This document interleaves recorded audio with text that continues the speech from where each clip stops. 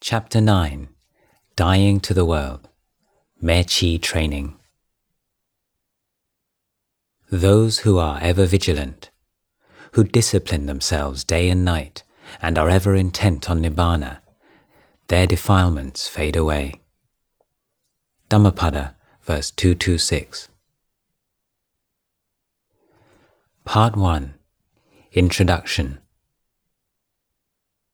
Some 5 years after his enlightenment, the Buddha established an order of female monastics known as Bhikkhunis. The Theravada branch of this order flourished in India and Sri Lanka before falling into a period of decline, and finally becoming extinct around 1000 CE, after an illustrious 1500-year history.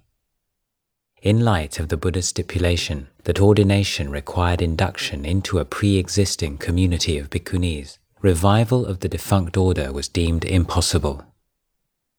There is no evidence that the Bhikkhuni order ever established a significant presence in Southeast Asia. Without a Bhikkhuni lineage to perpetuate, the Buddhist cultures of that region eventually saw the emergence of indigenous female renunciant orders. References to white-robed Mechi, literally holy women, in the Kingdom of Siam may be found in the 17th century accounts of Dutch and French travellers, at which time they seem to have become a well-established feature of the society. The following account of the nuns in Thailand during the 17th century comes from the Natural and Political History of the Kingdom of Siam by Nicolas Gervais, published in 1688. They listen to sermons every day, and they spend much time praying in the temples. Their principal activity is to serve the monks, prepare their food, and to supply their needs by continual almsgiving. They visit the poor and the sick, and devote themselves assiduously to rendering to their fellow creatures all the good offices that charity can inspire. They enjoy all the same privileges as the monks, and are no less respected. Everybody bows down to them, and they bow only to monks and pagodas. They are called Nang Chi, which means holy woman. They have a place set aside for them in the pagodas and at the great ceremonies. They are much in demand for the funerals of mandarins, to which they go in order as if in a procession, and their attendance at these ceremonies is always liberally rewarded. For women with a monastic vocation and an aspiration to realize liberation, the Mechi form is far from ideal.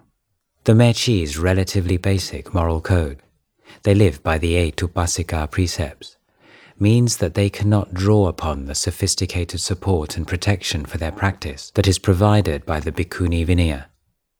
Mechis are not alms mendicants, and the lack of a tradition directly traceable to the Buddha has meant that their order has never enjoyed the same respect and prestige in society at large as the Bhikkhu Sangha.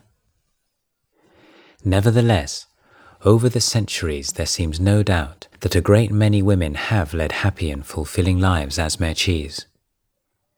During the 20th century, a number of them, most notably Luang Pu Mun's disciple Mechi Gao, gained great renown for their spiritual prowess.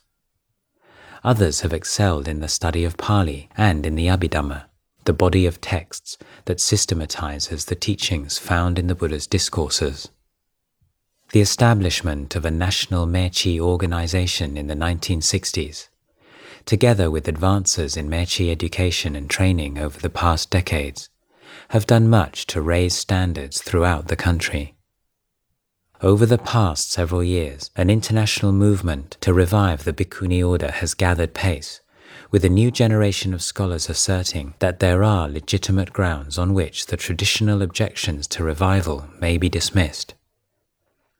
These arguments have not, however, been considered convincing enough by the Thai Bhikkhu Sangha to sanction any change in its opposition to the movement, and as yet, no strong lobby has emerged to persuade it to change its mind.